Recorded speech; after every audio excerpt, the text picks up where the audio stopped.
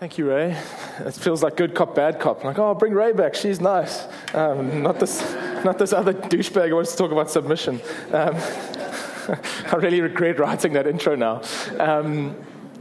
So we're going to get there, but we're going to change the topic a little bit to begin with and start somewhere else. I'm really excited about this. We're wrapping up what has been an amazing few weeks on relationships with the most important thing. And I will recap a little bit of where we've gone. But have you ever, just as a sort of side thing, have you ever had to tell a story and been repeatedly interrupted? Perhaps you're at a briar or at some kind of some event, and you have your nice little cocktail party anecdote already. It's funny, not too funny that it looks attention-seeking, but funny. And you get started, and we were on holiday this one time, and I mean, it was just the most wonderful time, but we were running late Basil, I was just telling a story about the holiday we were on, and you should have seen it, and then the taxi driver was drunk, and we paid him the money, and he had to use that to go and fill up Eric, welcome, I was just telling about the story, holiday, long story, but essentially, and then there was this cop, and like, you have to take that phone call right now. Okay, well, we'll kind of wait. Like, this thing, right? You just never get anywhere, and eventually, we made the flight. It's a boring story. It sucks. Like, you just,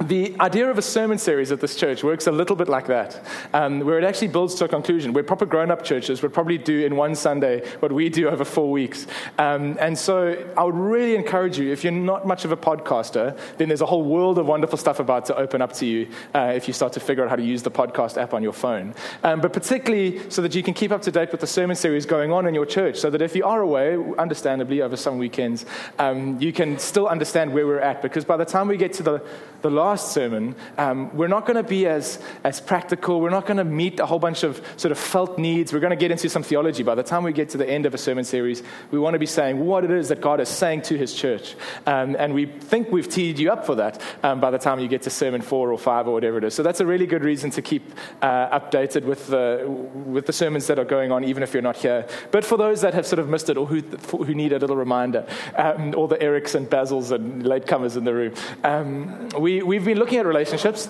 Really, so difficult to get relationships right, and yet they're unavoidable. Every part of life is actually about relationships as much as it is about anything. And we've been looking at the idea of fairness, particularly that kind of has infused the whole series, that if you're fighting for fairness, then that's probably evidence that your highest goal in treating other human beings is tolerance. If all you want to do is tolerate people, then the standard becomes fairness. But if you want to love people, then the standard becomes vulnerability and intimacy, not fairness. Actually being known for your uniqueness becomes the standard, as opposed to just, let's fight for what's fair and what's just. And when you think about it like that, then aiming at fairness is death to relationships. It's actually bad for relationships. We've looked at the fact that in your friendships particularly, we need to move from this quite consumeristic thing that we all do. We dress it up nicely and politely, but we're pretty consumeristic in our relationships. And that just drives a sort of selfish, scary cycle of the way we relate to one another. And Sia was challenging us towards really contributing to people and laying our lives down for people, as opposed to just being consumeristic. And then over the last 2 weeks, we've been looking at boundaries and how trust works. And the fact that actually you matter in relationships. Your needs, your hurts, the things that you prefer, your love language, whatever, that stuff matters. You've got to rock up in your relationships as opposed to just kind of flowing around and being, sort of accommodating the whole time, and actually allowing people to build up bitterness in you because they're hurting you in ways that they didn't realize they were hurting you, or taking advantage of you in ways that they didn't realize at the time. And so grace is not the same as tolerance. It's not the same as making excuses for other people, that you matter in the relationship. And so we've said all that sort of stuff, but now we're coming to the crux. Because if we just as a church preached and taught ourselves how to love each other well, that falls a long way short of what God has in mind for you. I'm not sure if you know this. God wants you to know how to love people well. And he really wants you to know how to receive love well. But you were designed for much more than just loving people. It's really important. But you were designed to connect with God and start to resemble him more. You were designed to glorify him with every part of your life. You were designed to unearth the gifting and talent and potential that he's put inside you and connect it to the calling that he has for each and every one of you to change this world. And it's not too late. You can do it in the next year before you quiche if you're old. You're still absolutely designed to leave this place different. from how you arrived when you got here, that your impact in this community should be far greater. It won't not be loving people, but it'll be far greater than just loving people, right? And so if you really want to flex the muscles of who you are during the time that you have on this planet, then there's a little more than just knowing how to do relationships well. And that all comes back to the one most important relationship of all. It's out of that one relationship that everything good in any other relationship you're going to have can flow. It's out of that one relationship that any impact you're going to make in this world can come. It's out of that relationship that any gifts that you're going to express or potential that you're going to release is going to find its fuel. You know the one I'm talking about, right? Your relationship with God is not just a place where you can get some good wisdom in order to apply to other relationships in your life. Because up until now, that's essentially what we've done. We've looked at the Word of God, and we've seen wonderful practical advice for how to make other relationships go well. That's not what your relationship with God is for. In fact, your relationship with God is not even just supposed to be as important as other relationships in your life. This one relationship should so far supersede every other relationship in your life that there should be about 5, 10, 15 open spaces between where He is and where your wife is, if you're married, or your kid is, or the most important person in your life. They are nowhere near as important for your heart as your relationship with your Father is. In fact, every other relationship in your life will only, let me say it this way, you will only have really good things to offer in those other relationships when they are the splashback overflow out of this one relationship with God. And I say all of this stuff knowing that most of us will admit to many times not having that relationship with God being particularly strong. And you go, yeah, well, but Paul, I'm still achieving some other good stuff in my life. Arguably, in the short term, it's not sustainable. And it's not necessarily lining up with the call on your life. You can do a lot of good things that are still not the right thing. Okay?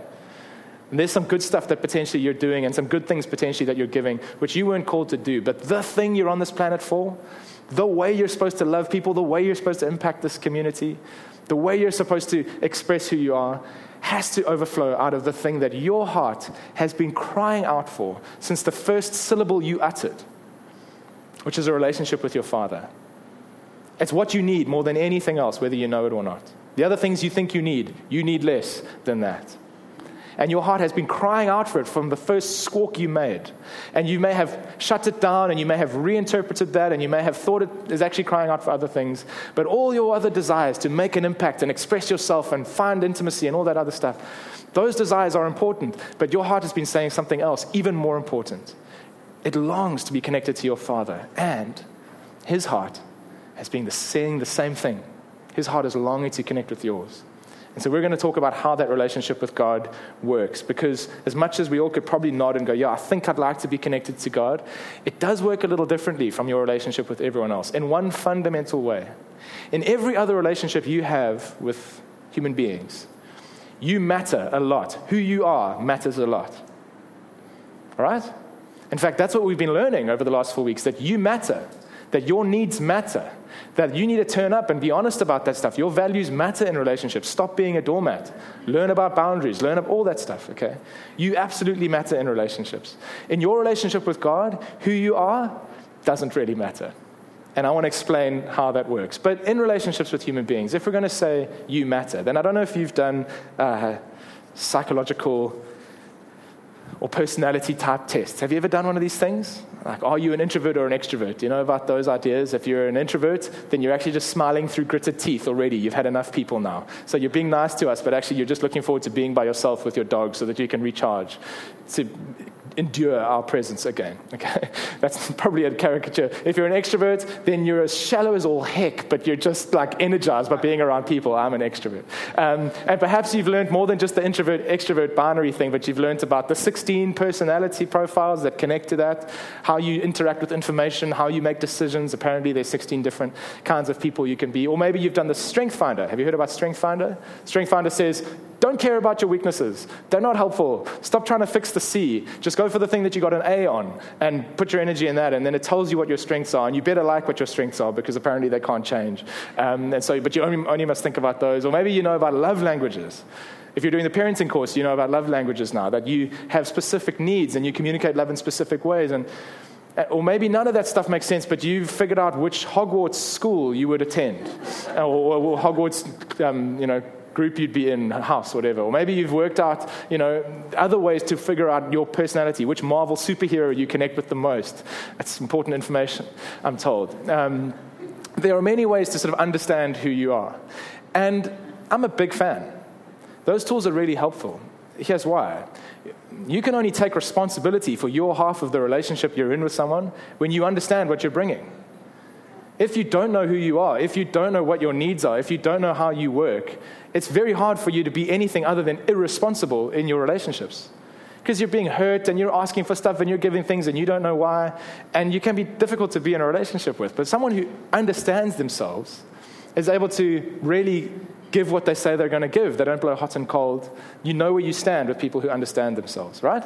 So I think it's great to know who you are. But there is a huge danger here. And I speak as one who is fascinated by these kinds of personality typing things. As I get absorbed with who I am and how I work and the potential wounding I've taken from life and the pain areas that I have and the needs that I have and what I have to offer, if I can become absorbed with who I am, then you can see how that could quite quickly turn into, well, it is what it is, the most pointless statement in all the English language. It is what it is. This is just who I am. I can't change. What you see is what you get. And your identity can start to be shaped by this historical information about who you've been. Well, I'm just this kind of person. I just have these kinds of relationships. I just need these kinds of things. All I can ever achieve is this kind of stuff. And you can start to really box your identity. And as you crystallize on what your identity is, you've stopped talking about past tense, because the funny thing about what you believe about yourself is that now we're actually talking about future tense. You are who you think you are, and you will be and you will do what you think you will be and do. You know that dreadful sort of fridge magnet thing, if you think you can or you think you can't, either way you're right. Like, if only it wasn't true, because I'd love to boot that statement. It just sounds so obvious, but it is true, isn't it? Your belief about your identity informs your destiny. Who you think you are defines really what you think it's possible for you to become. And so if I get really fixated on my personality typing and who I am so that I can be responsible in my relationships, there's a danger that I might start limiting what God can ever do with me, because I'm saying, well, this is just how I am, and this is what I need, and these are the terms of engagement if you want to have a relationship with Paul. Right? And if that's a danger, then the other half of that danger is that I can then use it as an excuse to start telling you exactly what you're supposed to be like. I'm going to spend my life looking for the perfect puzzle piece who's going to fit me just right. And I'm going to spend my life looking for the perfect job that's going to get me my sweet spot, whatever that is. And it's like I'm going to keep on trying to force the world to be exactly what I need it to be. And I begin to control others. It's like, well, this is just who I am. It can't be changed. And so not only do I limit what God can ever do with me, I limit what kind of relationships I can ever have. Does this make sense? That it seems absolutely necessary for me to know who I am. And at the same time, it seems absolutely necessary for me to not care about who I am. And I don't know if anyone else is feeling this tension, but for me, that's a tension. If I'm going to allow God to do unexpected stuff, I can't get fixated on who I've been historically. I need to still be open to the possibility of God changing me and changing the relationships I have. But at the same time, if I don't know who I am, then I'm going to be totally irresponsible in my relationships and blow hot and cold. How do we deal with this tension? Okay, and this is where this one amazing relationship starts to really become important, because in your relationship with God, as I mentioned, who you are doesn't really matter. And I want to show you a place where this plays out, where this relationship can now start to overflow into your purpose and your other areas of life. And it's one of the most magnificent moments of interaction between God and a human being. God has been dealing with human beings for a long time. Many people have had relationships with God. But this one interaction between God and a human being, fortunately, was eavesdropped on by a bloke called John. He did this quite a lot. And recorded for us. And you get to see playing out how it works in the interface between who God is and who you are in your relationship with him. Because, as I said, most of us get quite clear on who we are, and then we get kind of crystallized there. Watch what goes on here. This is from John chapter 4. So Jesus came to a town in Samaria called Sychar, near the plot of ground Jacob had given to his son Joseph. Jacob's well was there, and Jesus, tired as he was from the journey, sat down by the well. It was about noon. Okay, I want you to try and use your imagination. It's midday. That's important. You'll see why later. Hot, dusty, midday, Jesus gets to a well. When a Samaritan woman came to draw water, Jesus said to her, "Will you give me a drink?" his disciples had gone into town to buy food. This is quite a controversial moment, actually. You probably wouldn't notice it in today's social norms. Jesus has, first of all, as a Jewish man, walked through Samaria. That's a shortcut that most folks didn't take because the Samaritans were a sort of weird offshoot of Judaism who believed some slightly funky theology. And although they were probably only 10 degrees different over time, that starts to really matter. And they've diverged a long way from accurate theology. And so Jews were skeptical of these guys. And then, as is always the case, when you think you're right and you think someone else is wrong, they were then very judgmental towards the Samaritans. And it wasn't friendly. And the Samaritans were like, no, actually, we've got it right. The Jews are just a bunch of stuck-up no-goods.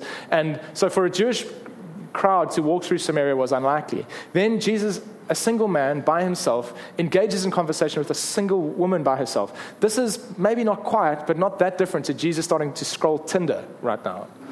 It's like, whoa, don't do that. Don't do that, Jesus. Don't look at her. Don't speak to her. Don't swipe left or right or whichever one you don't admit that you know that. But the point is, this is quite risque for Jesus to engage in conversation with a single dodgy, flipping Samaritan. Okay. And interestingly, not only does he engage with her, but he then asks her to meet a need of his. This is strange for a whole other set of reasons, right? Jesus can meet every need. Jesus can fill up doggy bags for 3,000 people on the school trip. Jesus can calm the storm. The fact that Jesus asks someone to meet a need of his is fascinating. The all-sufficient God of the universe, when he wants to engage in a relationship with someone, gives them an opportunity to meet his needs. Interesting. Because many of us, when we want to engage in relationship with people, the last thing we want to admit is that we have any needs, right? What we're consistently doing is actually condescending to the other person, saying, well, let me try to meet your needs. I'm fine. Newsflash, if you want to connect with people, if you want to grow in any kind of relationship with people, let them know how they can meet some needs for you. If Jesus had to do it, it'll work for you as well. And as we start to meet people's needs, we give them an opportunity to get connected to us. There's another interesting question here. What relationships have we possibly missed out on because we've not been prepared to meet needs? There's a relationship possible for this lady with Jesus if she's prepared to meet a need for him. Could there be a relationship possible for you and God, or a deepening of your relationship with God if you're prepared to meet some needs for him?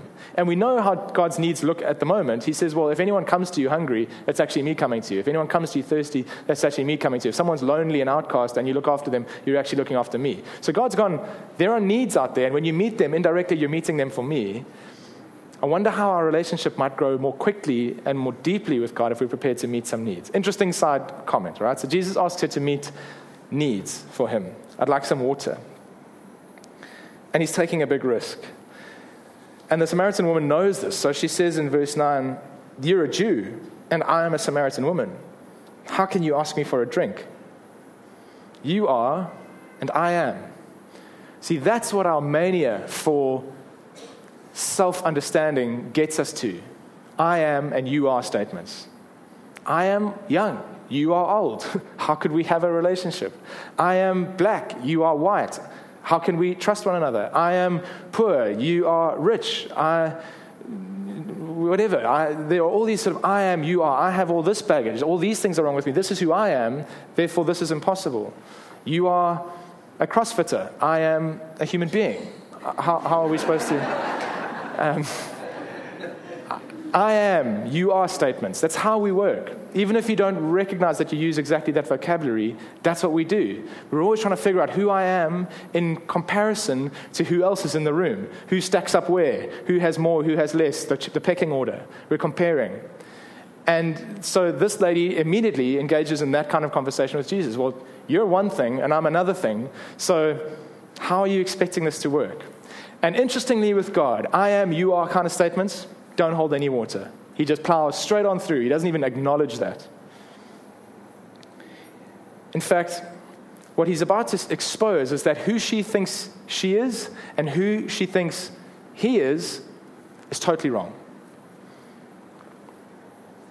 Jesus answered her, if you knew the gift of God and who it is that asks you for a drink, you would have asked him, and he would have given you living water. This is the big point I want us to eventually get to at the end of the sermon, so you can sort of hear this and then zone out from here on out. Who you think you are, you're probably wrong about that. Who you think God is, you're probably wrong about that. And you having any chance of fulfilling your destiny and expressing all this wonderful stuff we spoke about at the beginning and having great relationships starts in this relationship where you allow God to redefine who you actually are. Because who you think you are as you arrive in the relationship doesn't matter a jot. He's going to tell you, no, you think you're this, you're actually that. And then he's going to reveal to you who he actually is, which you didn't know before. And as you start to understand who he is and who you are, life can start to flow out of that relationship. That's why it is so important. Until you've got that relationship right, you won't have a clue who you actually are.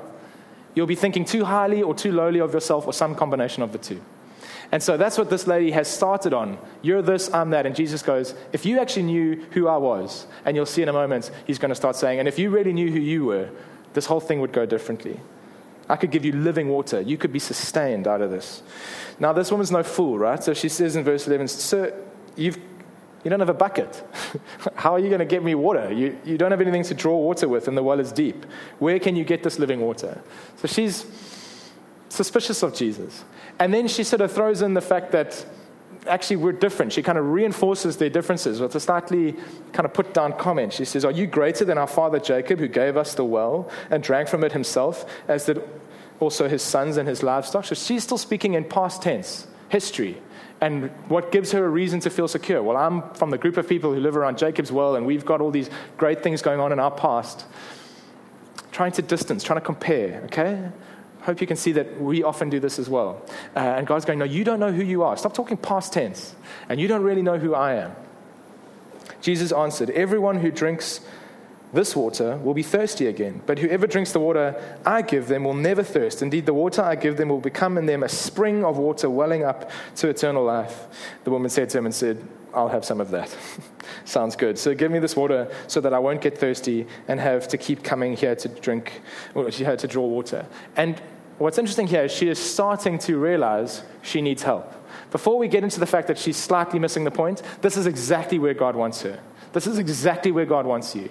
When you start to realize you need his help.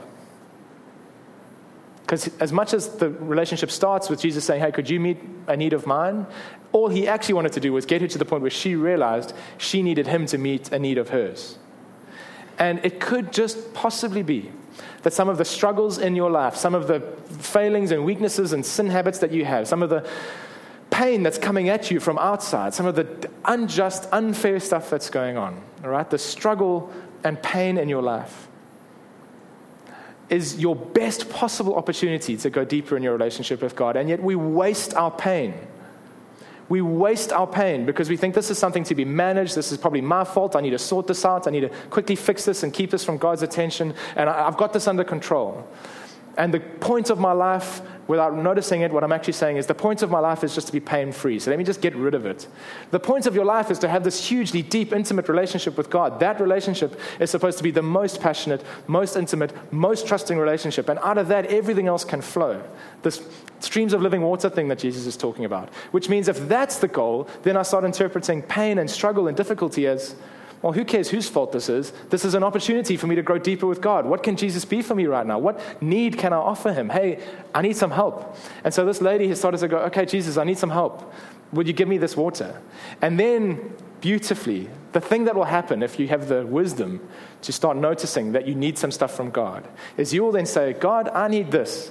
And God is going to suggest to you that in fact the thing you think you need is not the thing you actually need. The thing that you think your problem is not actually your problem. Your problem is something else. Your need is something else. And it's the kindest thing he can do, right? So she started to go, right, God, I need something from you. And he says, brilliant. You need some help? Just go call your husband and come back. She says, I have no husband. Jesus said to her, you're right. When you say you have no husband. The fact is you've had 5 husbands and the man you now have is not your husband. What you've just said is quite true. Please don't think Jesus is being cruel here. This is incredibly kind what he's doing. He came to start talking about water with a woman who is actually deeply thirsty, and he's now starting to help her understand exactly what her need is. This lady has been rejected 5 times. The human soul was not designed to experience rejection at all. And you've all experienced your fair share of it, and you know the scar tissue that it causes to build up. She's been rejected so many times, so much scar tissue has built up inside her, that now she is prepared to be used, and the man you are currently living with is not your husband. In other words, you've not required of this guy anything to be in a relationship with you. He doesn't have to hold up any end of his end of the relationship in any way.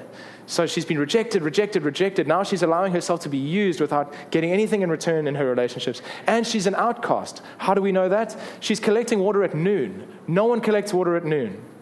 The ladies go to collect water in the early morning and in the cool of the evening. No one collects water at noon, which means she's gone along at the normal time to collect water and noticed the tut-tut and the cough and the look away and the side conversation and recognized, I'm not welcome here, and has to go and collect water at another time. This woman is hurting. She has a deep thirst somewhere other than she initially thought she had it. And so in starting to ask, okay, God, I'll have this water, Jesus shifts the conversation and says, what you think you need is not actually what you need. You think you need that promotion. Believe me, that's not actually what you need. Would you come and trust me to ask you the questions to help you figure out what you actually need? You think you need that spouse. You think you need to just be apologized to for that thing. You think you need someone to just tell you you were right about that issue. What you think you need is not what you actually need. Will you trust your Father enough to take you on a journey to figure out the thing that He then desperately wants to help you with? And yet, despite all this subtle, gentle, loving stuff that Jesus has been doing to get her to this point, she does what we all do. Sir, the woman said, I can see that you're a prophet. Our ancestors worshipped on this mountain, but you Jews claim that the place where we must worship is Jerusalem. Theology. Changing the subject, making it about some other debate.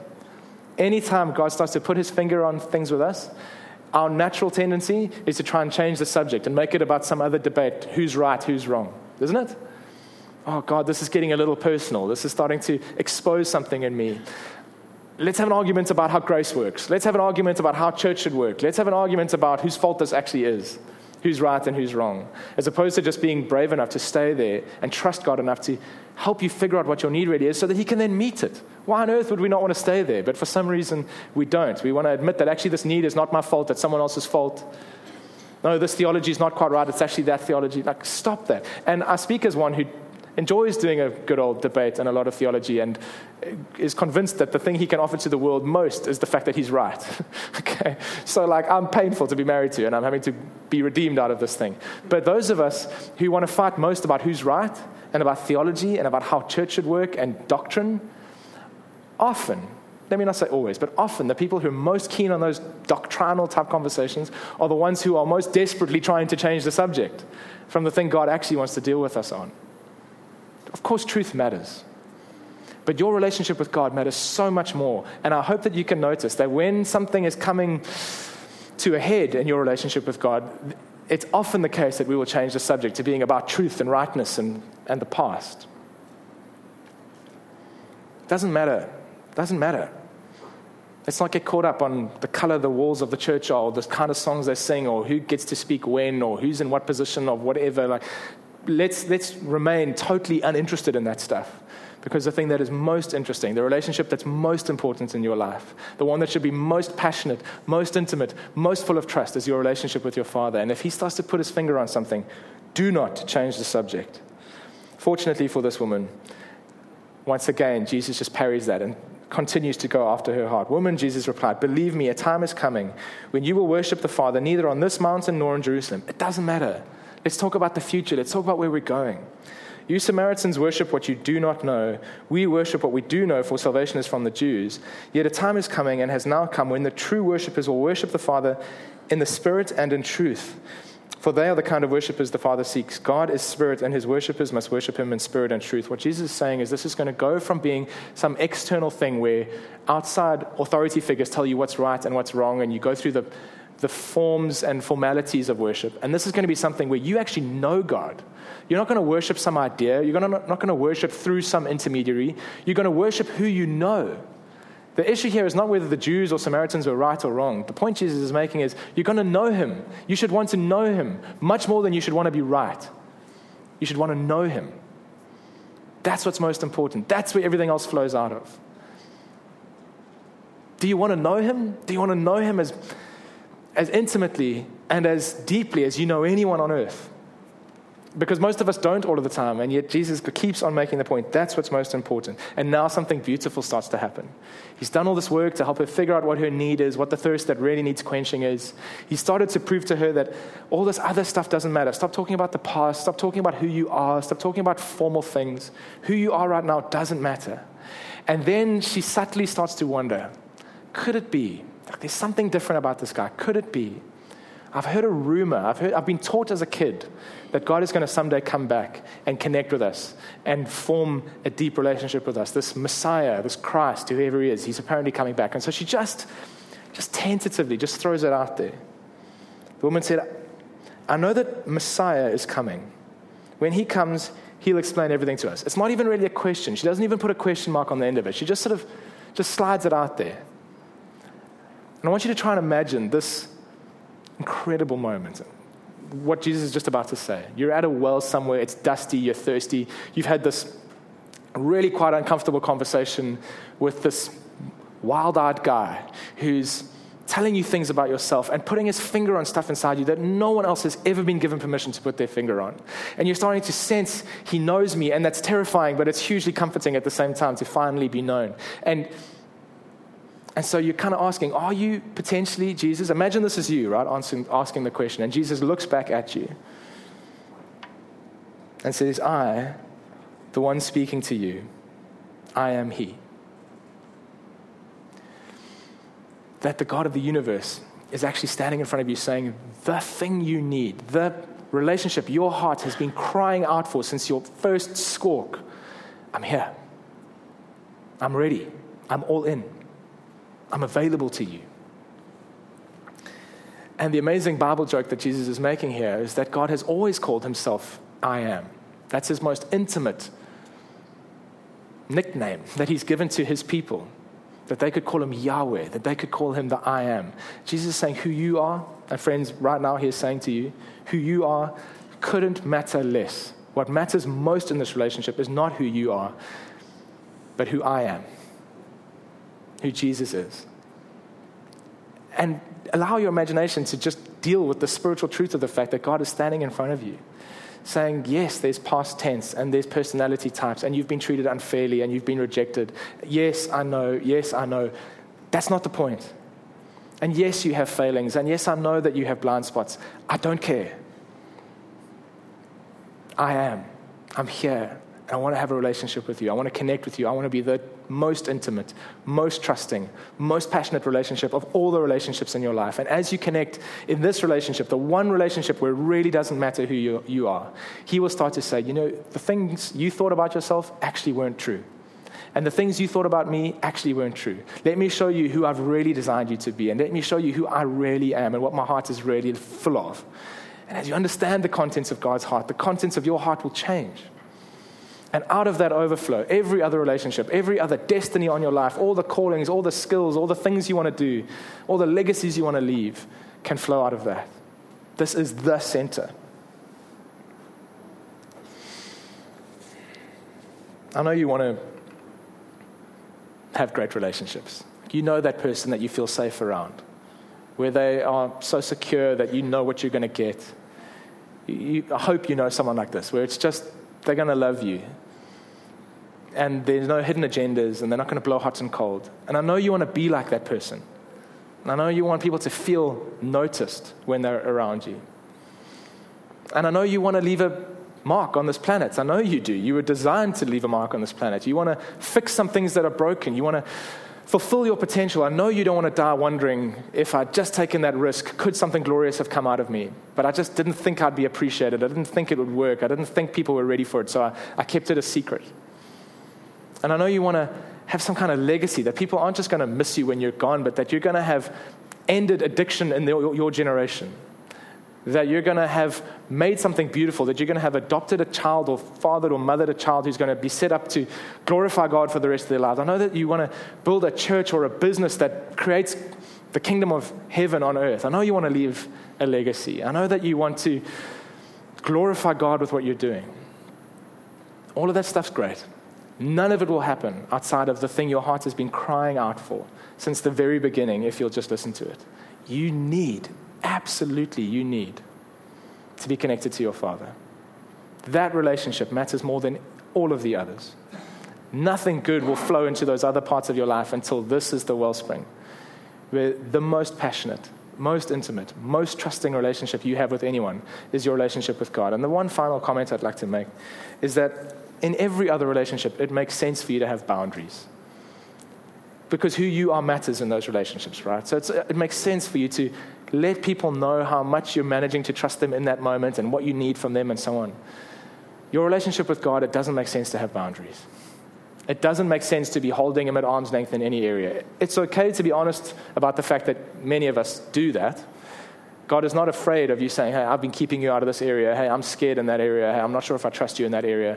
But he has gone to extraordinary lengths and great cost to prove to you that he is trustworthy and that he loves you. This is the one relationship where it doesn't make sense to have boundaries, where you can make yourself absolutely vulnerable, where you can allow yourself to be influenced totally by him. And I know for me that the degree to which the rest of my life is going to go well is the degree to which I'm prepared to let God into my life and stop holding him at arm's length in areas, and stop keeping it at head level, or keeping it about theology, or keeping it about fact and who's right and history. Forget about that. Who you are, you're probably wrong about that. Who God is, you don't even know the half of it. And he wants to be a wellspring in your life. Will you close your eyes?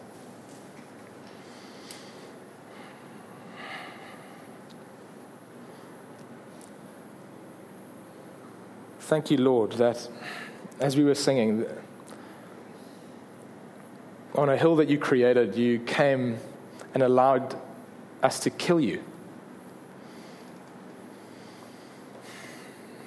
That your love for us was so extravagant and generous that you let it kill you. But your power and your goodness couldn't let you stay dead. You defeated death. And in defeating death, you defeated all brokenness. And for every single one of us, this powerful, good, loving God, this Father with this heart that is overflowing with love for us, can't remain a concept, can't remain a theory. Jesus, take us to your Father. Father, we want to know you. We want to give you access to our lives. Our little orphan hearts have been crying out for you since the first day we were on this planet. We long to be connected to you, Father, more than anything else. We want your voice to shape what we think is true. We want your eye to lead us into different things. We want you to guide us to the incredible wells of eternal life that you want to have for us. We want to partner with you in the calling and the adventure that you've got in store for us. And so where we have been keeping you at arm's length, where we have been distracted, where we have been changing the subject, we are sorry. We repent. That was wrong. There is no other relationship in our lives that matters more than this one. There is no one else on earth who we trust more than you. There is no one else who will ever love us anywhere near as much as you love us. If you have in some area recognized that you've been holding God at arm's length, that you've had a boundary or a barrier up in some part of your life, do you want to just stick your hand up? I'm not going to ask you to say anything. No one will see. But if you just want to let God into an area of your life where you've been keeping him at bay, just stick your hand up. I'd like us to pray together. That's great. That's great. That's great. Anyone else? You just want to pray a prayer of intimacy with God. That's great. You want to know him more. You want to let him know you more.